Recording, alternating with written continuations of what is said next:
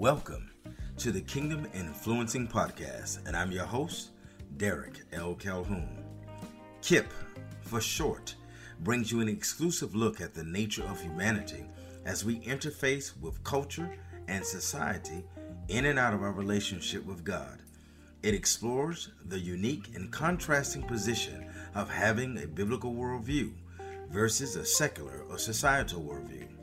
I will explore these topics using the powerful and dynamic tools of the didactic narrative, teaching a relevant truth through storytelling, biblical exposition, teaching Bible principles, and of course, real talk. My background scans the diversity of over 35 years of work in education, government, law, ministry, business development, and consulting, respectively. Each guest speaker will bring a variety of wisdom and insight to life topics and situations that we encounter on a daily basis. So all I need you to do now as listeners is to sit back and enjoy the podcast. Spread the word about KIP, the Kingdom Influencing Podcast. And I will be your host, Derek L. Calhoun. That's hashtag KIP, hashtag KIP. Help me to make KIP your favorite Friday podcast. Now, let's get started. Hey, welcome back, Kingdom Nation. Listen, this is April the 1st, 2022. Listen how the first quarter of the year is flying past us. We have been talking about entrepreneurship, what the Bible says about entrepreneurs, biblical entrepreneurs. And today I want to talk about the topic, living in expectation. I started to entitle it Entrepreneurs Living in Expectation, but the title really transcends being an entrepreneur. Although my focus is going to be on entrepreneurs, it transcends that. This is for the body of Christ. This is how God intends for us to live. So I hope that you make application so that you can understand it from both your perspective as a human being, as a believer, and what our requirements and goals are as believers according to Scripture, and then also as a business person or leader in the church or leader in the community. These principles are cross-jurisdictional, if you will, but today I want to focus on the entrepreneur, all right? So let's jump right into it. Here's something that we need to start off as a premise. True entrepreneurs should live in expectation. True entrepreneurs should live in expectation. Last week, I talked about expectation and relationship, and I used this scripture coming from Genesis chapter 1. So God created man in his own image. In the image of God, he created him, male and female. He created them. Then God blessed them. And God said to them, be fruitful and multiply, fill the earth and subdue it. Have dominion over the fish of the sea, over the birds of the air, and over every living thing that moves on the earth. Because we were created in his image, we have relationship with God, okay? And the fact that we were created in his image gives us relationship with God. We are the image of God in the earth, okay? So then with that, there's also an expectation because we know that God is a creator, the creator of all things that exist in the universe. We know that God then expects us to do something with the ability he put within us according to the capacity that we can utilize that ability. All right. And because God loves us, he grants us this authority, if you will, to create, this authority to be fruitful, to multiply, to replenish and subdue. And I'm not going to go over that because I talked about it last week. Go back to Biblical Entrepreneurs. I give a full description of that. But because he gives us these things, we have an expectation of him to do something with it. He gives us this book, 66 books from Genesis to Revelation. He expects us to read it and do something with it. There's an expectation that God has from us. If we are in relationship with him, then we ought to look like him. We ought to act like him. and we ought to do the things that he does. So God loves people so much that he blesses them. So an entrepreneur loves people so much, he seeks ways to bless them. He seeks solutions to make their life better. Are you catching me? All right. So we're right on the right path. We're right where we need to be. So what I want you to understand is that because God created us in his image, the image of God is more than some phantom spirit. It is the freedom and power to embrace the express presence of God in our lives. The freedom and power to embrace the express presence of God in our life. And I say freedom because God doesn't make us do anything. And I say power because he gives us the authority to act in the earth as ambassadors of who he is. We are the image of who he is. So God expects something from us. All right. So watch this. John 1:12. But to all who believed him and accepted him, we're talking about Jesus Christ, he gave the right to become the children of God. So we have the right, we have the authority to become the children of God. But in being a child of God, there's an expectation, watch this, that will look like God, that will live like God, that will work like God, that will serve like God in the earth, that will become his hands in the earth, will become his eyes and ears in the earth, will become his mouthpiece in the earth. We will walk in the created expectation of the Creator. So when you talk about image, you can use the word simulacrum. And the reason I want to use this term is not just to have some big term in your dictionary pool, but because when you think about simulacrum, it conveys to us the image of something, right? But it is the image of something that has two variations. The image of something that is good, a good representation, or the image that is a bad representation. So when we think about being created in the image of God, we have the right to choose to be like God, to do what God does according to the Bible, according to Scripture, or we have the right to act crazy and act out of sorts, and of course, tarnish that image because we want to operate in the flesh, void of the Bible, void of his love, void of his presence, void of his power, and void of who he is as a representation of who we are in the earth. Okay? So then, image is important. We want to please God. So let me go back just a little bit. We were talking about Cain and Abel. Abel wanted to please God. Cain wanted to please himself. Abel thought it not robbery to give God his best. Cain thought it not robbery to give God his worst, because he was holding on to something, because he does not have the proper alignment and expectation that if you give God your best, that you will reap back your best. You reap what you sow. Whereas Abel understood, as an entrepreneur, we talked about them in light of being entrepreneurs, that if you give your best, God will return his best. Are you catching this?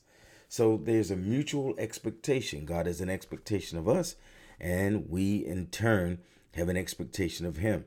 So when you embrace the power of God, you embrace his culture, or what we call the kingdom. There's kingdom culture. Reaping and sowing is kingdom culture.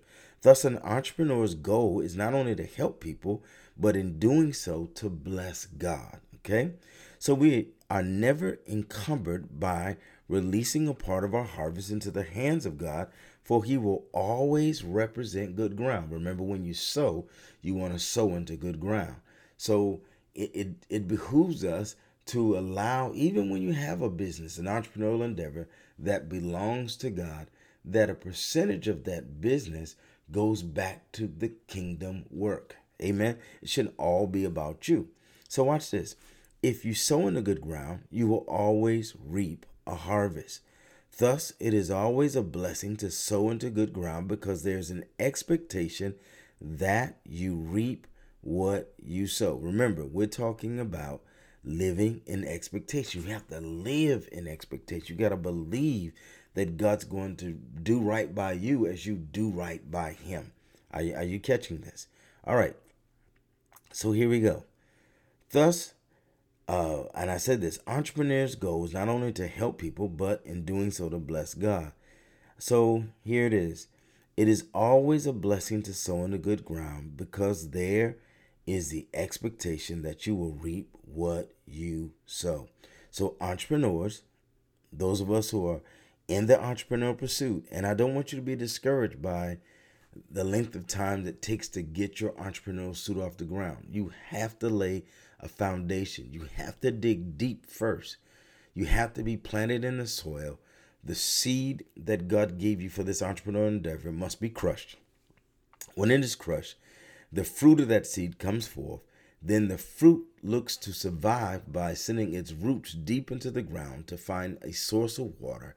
Once the roots find the source of water, then the fruit begins to, whether it be a plant or whether it be a tree or whether it be vegetables or whatever it is, it now seeks sunlight to continue its growth and development. So it fights against the gravity to go up. So for a long time, here's what I'm saying. For a long time in your entrepreneurial pursuit, you may live in obscurity. It's okay to live in obscurity. I named a number of entrepreneurs in our last session. They lived in obscurity. Okay? So for a while, you may be in obscurity, but if you continue to do the work, eventually the seed will pluck up through the ground. It will be enlightened by the light of God's word, and it will grow and it will manifest and become the very thing that you thought it could be. But really, it'll never be what you think it can be, because my expectation in God is that he's always going to do exceedingly and abundantly above all that we can think and or ask. So always expect the greater. If you do the work and you do it in excellence and you do it according to the will of God, expect the greater, particularly if it is that God have given you this task to perform.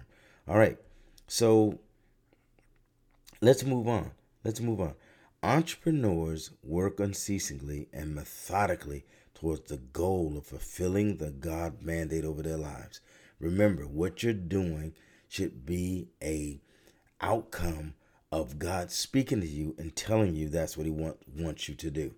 We call this a divine manifestation, but but before there can be a divine manifestation, there must be a divine initiative. God initiates what you're doing in the earth. And this, like I said, goes across Christendom. God should always initiate what you're doing, okay? You should not just be doing stuff to be doing stuff, because you're doing it in the flesh and it's eventually going to fail. But let's move on. Because they work for God on his behalf and at his request, there is never a fear of lack. Entrepreneurs who have been called by God always live in expectancy. If I do what God said, he will do what God does. So when God gives us gifts, times, talents, treasures, he expects something from us. And I'll show you that a little later as we look at Matthew 25. He expects us to listen, to have dominion, to be fruitful, to multiply, to subdue and replenish. We live in expectancy of God doing a work in our lives. God created us with an expectancy that we will embrace his will and walk in dominion within the context of our existence. That when I think about dominion, I'm thinking about the greatest capacity that you have to fulfill the will of God in your life. Everyone has different capacities. But take your capacity and maximize your capacity. So then be the best you can be in God. Maximize your potential in Christ. Be the very best you can be in Christ and trust God for the rest. It's a matter of simply understanding this mandate in Romans 12. I beseech you, brethren, by the mercies of God, to present your bodies as a living sacrifice, holy and acceptable unto God, which is your reasonable service. And be not conformed to this world, but be transformed by the renewing of your mind, that you may prove. We have to prove what is that good, perfect, and acceptable will of the Father, of God. Okay? So then here's where we close out right here with the parable of the talents, Matthew 25, 14, and 30, which will bring everything home, and I think it'll make everything clear. Reading from verse 14. Again, it will be like a man going on a journey who called his servants and entrusted his wealth to them. All right? He's given these people stewardship. Okay? He's called them to take care of his wealth. So when we're born into the earth, we're given stewardship over the earth, and given stewardship over the things in the earth is evidenced by Genesis 1, 26, 27, 28. We see this. We see this with Adam. Genesis, I believe it was Genesis 2:12. We see this in Scripture where Adam was told to keep and to tend and to keep, to manage and to protect. So here we are again in the earth where these men were given a task as servants to take care of this wealthy man's wealth. Verse 15, to one he gave 5 bags of gold, to another 2 bags, to another 1 bag, each according to his ability. Remember, I said it earlier, God expects us to manifest according to our ability. Then he went on his journey. The man who had received 5 bags of gold went at once and put his money to work and gained 5 bags more. Doesn't that sound like an entrepreneur? We're tasked with the responsibility of taking something and growing it and increasing it. Again, being fruitful, multiplying, replenishing, and subduing. All right. So the one with 2 bags of gold gained 2 more. But the man who had received 1 bag went off, dug a hole in the ground, and hid his master's money. After a long time, the master of those servants returned and settled accounts with them. The man who had received 5 bags of gold brought the other 5. Master, he said, you entrusted me with 5 bags of gold. See, I have gained 5 more. His master replied, listen, well done, good and faithful servant. You have been faithful with a few things. I will put you in charge of many things. Come and share your master's happiness. And of course, this has even a meta-narrative understanding of how we should live for God in the earth while we're in the earth, and that we receive the benefits of heaven. But it also has a universal narrative that as we do things in the earth that God have called us to do, that we will also be blessed in the earth. So then all of our blessings are not in heaven, saints. Much of our blessing is in the earth, but we have to live according to the will of God. And I by no means make this thing easy. It is not easy to live according to the word of God. But if we strive for excellence in Christ, if we pray, if we read his word, if we endeavor to live according to his word, and to teach others how to live according to his word, we will get through this. When we make a mistake, we repent. We ask God to forgive us, and we keep moving. We repent, ask God to forgive us, turn from our wicked ways, and keep moving. Do not let the devil get you into a place where you stumble and fall and think you cannot get up. A saint may stumble 7 times, but he will get up all 7 times. We have to remember that God is not in the business of destroying us, but he's in the business of making us better than we could ever be if we were just in the world by ourselves. So let me go to verse 22 as we wrap up today. Verse 22, the man with 2 bags of gold also came. Master, he said, you entrusted me with 2 bags of gold. See, I have gained 2 more. His master replied, well done, good and faithful servant. You have been faithful with a few things. I will put you in charge of many things. Come and share your master's happiness. Then the man who had received 1 bag of gold came. Master, he said, I knew that you are a hard man, harvesting where you have not sown, and gathering where you have not scattered seed. So I was afraid and went out and hid your gold in the ground. So here's what belongs to you. To those of you who have an entrepreneurial call, you cannot be afraid to step into the unknown. You cannot be afraid to do what God has told you to do. You cannot be afraid to experience what you've never experienced before. Trust God, lean not to thine own understanding. In all thy ways acknowledge him, and he will direct your paths. He'll tell you what to do. All right? So listen to God's response for the man who was afraid. Remember, God has not given us a spirit of fear, but power, love, and a sound mind. But he didn't operate in that either. He hid the gold on the ground. In other words, he did nothing with the gold. His master said in verse 26, "You wicked, lazy servant, you knew that I harvest where I have not sown, and gather where I have not scattered seed. Well then, you should have put my money on deposit with the bankers, so that when I returned, I would have received it back with interest." Now, this may strike you as strange, even the terminology bankers here in the New Testament, but I want you to remember that God talked more about money in the Bible than he does about salvation, particularly in the New Testament. But there's a reason for that, because people always allow money to exert its influence over God. They allow mammon to be stronger than God. Money must always be subdued. It must always be controlled. It must always be in the dominion of humanity and not humanity in the dominion of money. Greed is when money controls you.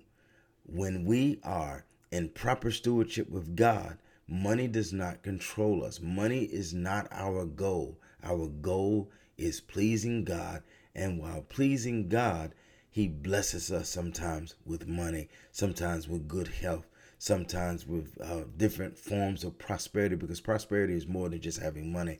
The biblical definition of prosperity is more than having money. Good health, good friends, good relationships. It's a much broader term than just money. All right.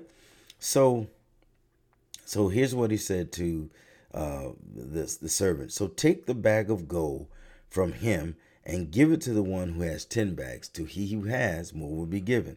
For whoever has will be given more, and they will have an abundance. Whoever does not have, even what they have will be taken from them.